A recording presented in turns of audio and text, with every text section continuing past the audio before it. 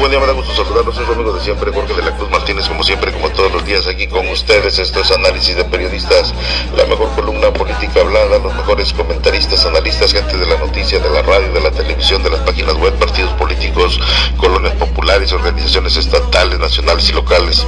Todo el mundo participando en este su espacio informativo. Somos líderes de opinión en Tamaulipas. Hoy en la edición viernes 29 de abril del 2016. Y bueno, prácticamente ya entramos a mayo.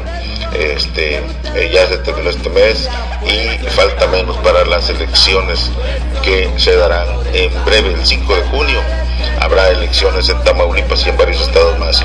Pero sí, la cuerdita esta, el periodista no asistió a la ceremonia de promulgación de la Ley de Disciplina Financiera de las entidades federales. Y acuérdense cuando vino el genio Eugenio Hernández Flores aquí, ¿se acuerdan? Sí. Que vino a inaugurar los tamules, que supuestamente el gobierno del estado ponía 2.300.000 pesos y los gobiernos municipales 1 millón, y aquí abrieron 3 tamules y dijeron que iba a haber un instituto de mediación precisamente para dirimir ahí controversias entre vecinos, para que no llegaran a las agencias del Ministerio Público y saturaran mucho de trabajo las agencias. Entonces dijeron, vamos a hacer esto. Jamás hubo ese instituto de mediación, porque jamás en los tamules, chécale, están abandonados, son unos cuartuchos ahí, tienen ahí arrumbados libros y mugrero y medio, nunca hubo nada. Es lo mismo que Peña Nieto está haciendo ahorita, o sea, son pues pura laraca, señor, no hay nada en firme, o sea, es puro, como están las elecciones, pues quiere decir que está trabajando, ¿verdad? Aparte no vio, señor, lo están acusando de acoso sexual, y se me hace raro porque ya ve que él es medio así. Lo están acusando que le entregó un reconocimiento a una licenciada, no sé qué, que es defensora de los derechos de los niños. La muchacha llega y le recibe el reconocimiento, se da la vuelta y le lanza una miradota, pero así de aquellas miradas, así como ya ve. Le bajó la tanga. No, le quitó la ropa, de cuenta, o sea, ¿de qué se trata frente a la nación, Fermín? O sea, por favor. Eso pero no creo, pues ya ves que eso mismo pasó cuando fue la EDECAN en el debate aquel. Sí. Ahí también, pero eso es normal y nos da mucho gusto. Digo, porque es hombre. Así es macho machín. No, pues el señor debe confirman candidatos así al segundo debate. A ver si ahora sí. 8 candidatos a la gobernatura de Tamaulipas confirmaron su presencia para el segundo debate, que se llevará a cabo el 4 de mayo en el Teatro Juárez. En entrevista por separado, los 8 aspirantes echaron abajo la versión de que algunos de ellos no asistirían al segundo debate. No, pues qué bien, chiva, pero ya le perdí yo al de Morena, hombre, me caía bien, el cuate, pero como que no trae injundia. Él te tiene mucho aprecio. Sí, pues yo también, pero pues digo, es como Fermín, yo lo siento en Trump, pero lo hubieras visto cuando fue a reclamar unas botas. No, pero dice que luego se las dieron. Sí, pues llegó bien amable. Me da las botas que traje el día de hoy. Sí. No. Y se quitó los bigotes, también los dejó en el carro.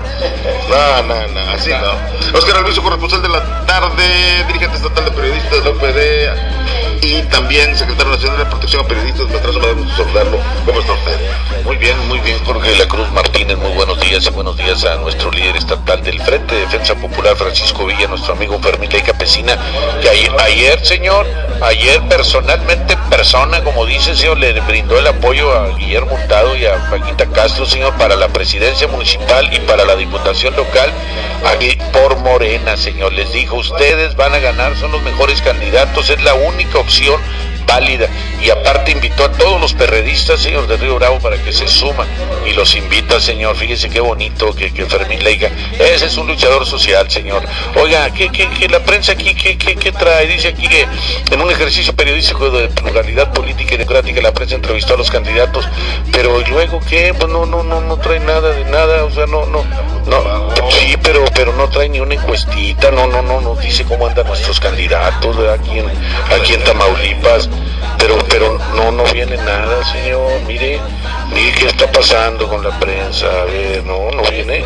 No sé que venga en una de las locales. Bueno, Jorge, fíjate que precisamente hablando de candidatos, señor, Le quiero comentar que Morena va creciendo en diversos estados, Fermín. En Zacatecas se está viendo que David Monreal Ávila, quien es hermano de Ricardo Monreal, que está en el DF gobernando en una delegación, se está perfilando, Fermín, para ser el gobernador de Zacatecas. En Veracruz hay un ingeniero, Cuitláhuac García, un ingeniero jovencillo, ingeniero mecánico. Bueno, para que veas. Y en Veracruz es un chavo joven, un ingeniero mecánico electricista. Él ganó la diputación, creo que es diputado federal, Jorge, casa por casa. Él la tuvo casa por casa y ganó, y ahora se lanza de candidato a gobernador. Lo ubican con todos los partidos, el 33% que era el PAN-PRD con Miguel Ángel Yunes, aquel que estuvo en el ISTE y que era trampa grande con el Bester. Con 32% atrasito a un punto está el PRI Verde con Héctor Yunes, que es primo hermano de él, y en 24%, es decir, 9 puntos abajo, ubican a Cuitláhuac García. Sin embargo, si nada más, como se presume, al final nada más ellos tres van a quedar, ahí es donde Cuitláhuac se queda con el 27, el PRI con el 25 y el PAN con el 23, señor. Entonces hay posibilidades para la gente de Morena en Veracruz con Cuitláhuac y en Zacatecas con este muchacho David Monreal Ávila. Esto, Fermín, pues abre una buena posibilidad, ¿no? Para que... Eso es positivo, que se anime los demás estados, ¿verdad? Claro, 2018, esa es la intención, ¿verdad? De que las cosas empiecen a cambiar en este país, Fermín.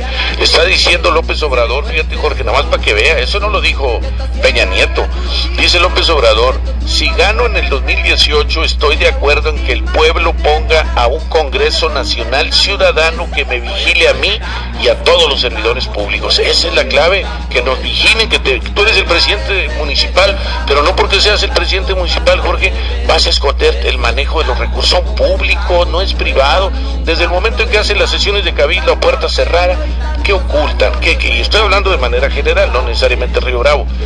De manera general, Jorge, o sea, ¿qué se oculta? ¿Por qué ese afán de trabajar las cosas en lo oscurito, de hacer acuerdos? Es más, mandan llamar a algunos regidores primero, compadre, fíjate que el presidente municipal va a proponer esto, necesitamos que apoyes, y el otro es donde saca raje, pues dice, no, espérame, es que eso no, y bueno, ahí te van 10,000, 20,000, 30,000 pesos, como dicen que le hacía uno del PT, que va a volver a ser regidor, ¿verdad? Entonces, que las cosas se manejen claras, transparentes, frente a la nación, frente al pueblo. Ya basta, Jorge, de tanta opacidad, de falta de transparencia, Fermín. Es una cosa horrible lo que está pasando, ¿no? Entonces, es tiempo de cambio. Yo pienso que la gente sí está haciendo conciencia. Le comentaba, Fermín, aquí a nuestro director, que ayer en un partido de fútbol en Ciudad Reynosa, partido de fútbol de un equipo de Reynosa de segunda división contra un equipo murciélago, no sé dónde son, de por allá del occidente. No, que llegaron los del PRI, llegaron con camisetas acá en el campo, y entonces agarraban un montón de camisetas y ¡pum!, las echaban a volar para allá arriba al público. La gente las agarraba y se las regresaba, y otra vez, ahí van para arriba, ahí está el video, y se las regresaron como 6, 7 veces, y luego que le gritaban, quiere llorar, y luego aventaron balones, también los balones se los regresaban. O sea, hay mucho, ya está muy cansado. Ahora, si va el cabezón, no sé cómo le irá a ir también, ¿verdad? Porque la verdad, ni PRI, ni PAN, ni PRD, señores, se entregaron al sistema. El país está cayéndose a pedazos, pero hay oportunidad. Que Morena es el que va abriendo cancha, algo nuevo, Fíjate. ¿En serio eso, verdad? Está bueno, Fermín, ya duérmete, Fermín. Está. Es como que Morena, di el PRI, Fermín. No, el PRI no está viendo lo que está diciendo el por eso, pero eran perredistas vestidos de priistas para quemarlo. O sea, así son mugrosos. También yo pensaba que iba a mencionar, oye, algo grave, ¿verdad? También lo grave hay que mencionarlo. ¿No lo quiere mencionar eso? No pasa nada. Bueno. No, señor, ya sabe que de eso no. Bueno. Por eso vamos a borrar ahorita lo otro. Lo que dice usted del famoso PEJE, que dice que esto es una cuestión de cuestiones de que el PEJE va a ir a proponer o promete algo para que voten por él. Es una gran mentira. Digo, yo creo que gana con propuestas de las elecciones, no con mentiras. Mira, ahí está Cuba, hacen una revolución para quitar a los trazos, a los ratas, a la gente, y pum, ahí están, 100 años, 1000 años llevan gobernando Cuba. ¿Qué otros países han sido igual? Venezuela, no sé, muchos países están en la misma situación, que la izquierda no sirve para nada, el socialismo no sirve para nada, prometen cosas buenas para que el pueblo inútil e ignorante les crea y después para sacarlos. ¿Te imaginas que gane el PEJE? Ya me imagino, no vamos a poder decir lo que dice Fermín, lo que digo yo, lo que dices tú, vamos a estar amarrados y nos van a dar 1 kilo de frijol, 1 kilo de azúcar y un aceite. Y vamos a dar todos igual. Y va a haber, yo lo estoy diciendo porque así está Cuba. Yo te pago el pasaje para que no, hombre, no necesito, ahorita nos vamos para allá para que vean. Ahorita nos vamos, usted no se preocupe. Ahí puros ingenieros se reciben de doctorados para arriba. Se van a otros países, ayudar a otros países, se van. No, allí esos países sí son un ejemplo para el mundo. Los médicos más importantes se saben salvar vidas. Los operan, les ponen el corazón, hígado y riñón, todo, y van ellos. En Cuba, como son muchos, ya los mandan a Bolivia, a otros países a ayudar, y el cheque viene de Cuba y regresan, nomás les dan 5 años que andan en otros países, pero ayudando, y después se vienen a su país, ya pues, se dieron una paseada y al mismo tiempo ayudaron al mundo, entonces ¿qué comparación hace Jorge, el director? Pues, no, es que no sabe, no ha ido. Tú compras eso y yo pago. En Bolivia ahorita hubo un terremoto, ya van muchísimos muertos, y sin embargo allí tiene ya 9 años gobernando Rafael Correa, algo así. ¿En Ecuador? Ecuador, sí, en Ecuador. Correa, ¿no? Correa. Entonces, allí fíjate cómo él está diciendo le va a poner impuestos a los grandes ricos que hay ahí para reconstruir.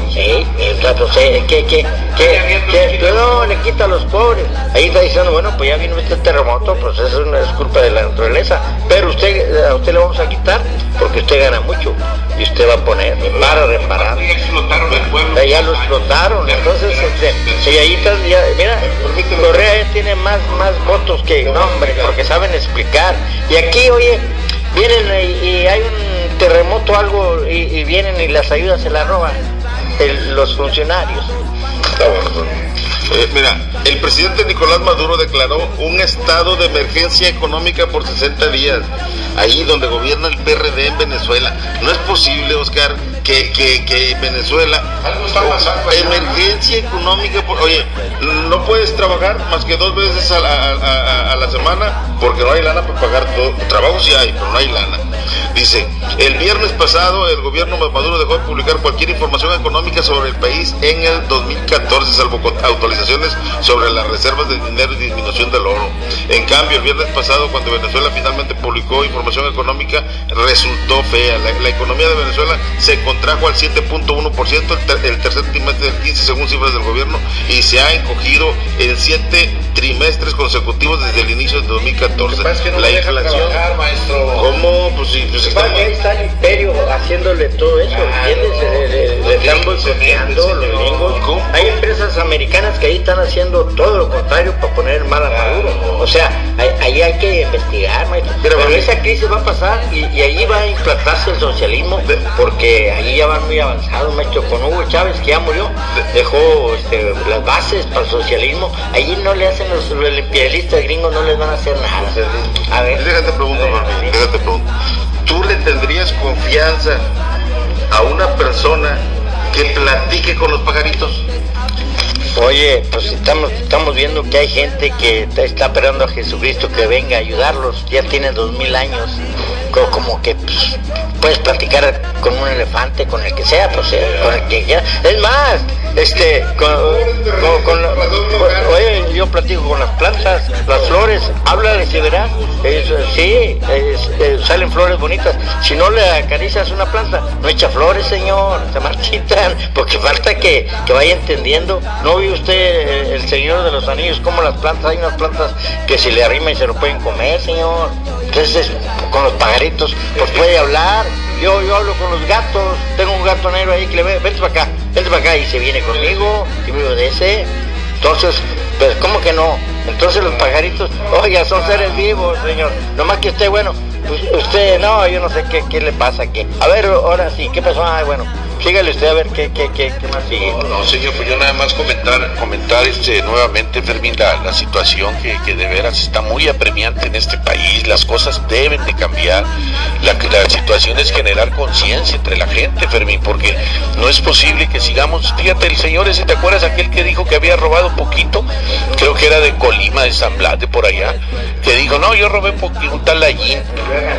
Oye, bueno, dijo eso y se postula nuevamente y gana, y ahora lo acaban de nombrar el alcalde del año. Hazme favor, o sea, esto es pura basura, Fermín. El que está gobernando el país son los millonarios, y los millonarios es lo que hacen, engañar a la gente y poner a un payaso de esos y lo vuelven así para que la gente diga, mira, robó y como quiera. Pues son por los grandes millonarios. ¿Pero qué partido es? El títere que tienen aquí, Peña Nieto, pues es un títere que lo manejan los americanos. El imperio americano tiene puros títeres para que le vendan, le ganen el petróleo. ¿No ves acá en el Coatzacoalcos, señor? Allí las compañías se están robando todo el petróleo, señor. Y luego hacen que explote porque no le ponen atención. Eso es culpa de Peña Nieto y Alejandro Llanas. Los que privatizaron, señor. Alejandro Llanas. No, Alejandro está aquí. Pero es que él votó para aprobarlo. Es un negocio particular, no es una escuela pública, no es una dependencia, no es un hospital público.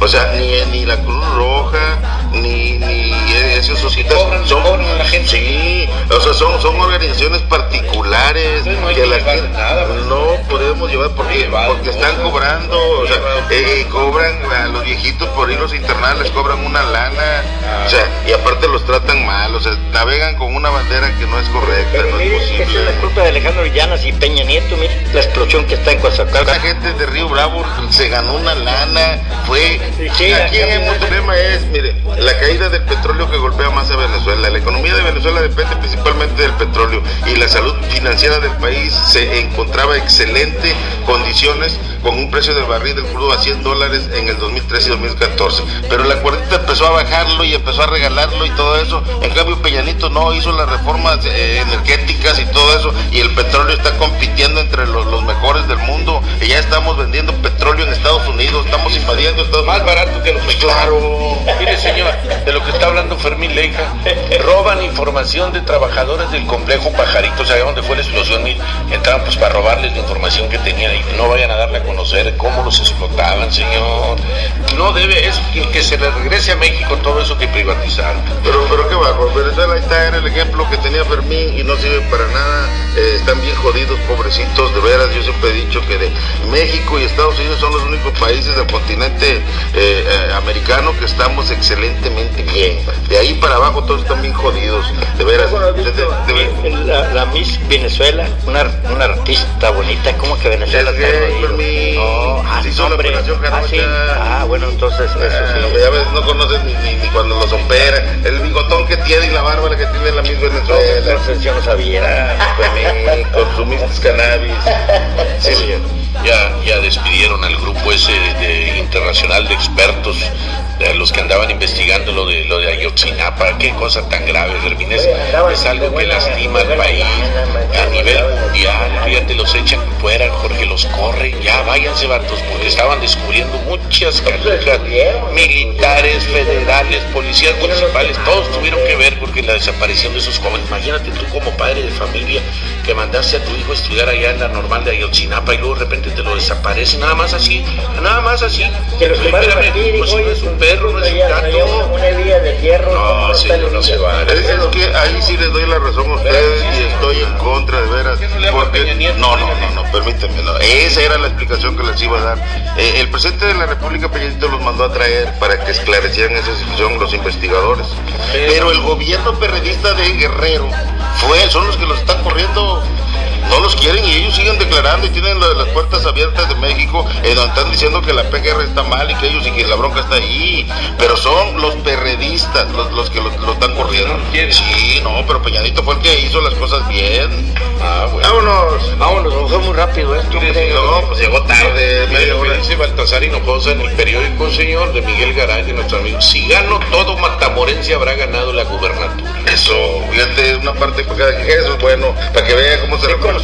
Hubiera hecho muy bonito trabajo cuando fue presidente municipal de Matamoros. El PRD, el gobierno de Tamaulipas, enojado, abandona brigada de impacto porque nadie lo peló. Ayer estaban poniendo el video, Fermín. Se acercaba a una camionetita, ahí en Matamoros, llegaba, y se arrancaban, y se iba otro, andaba con una brigada de gente ahí, nadie le aceptó que le pusieran la calca. Fermín en su camioneta trae 3 calcas de Morena. Le vamos a poner uno más grande. Vámonos ya, vámonos. Un coto de poder.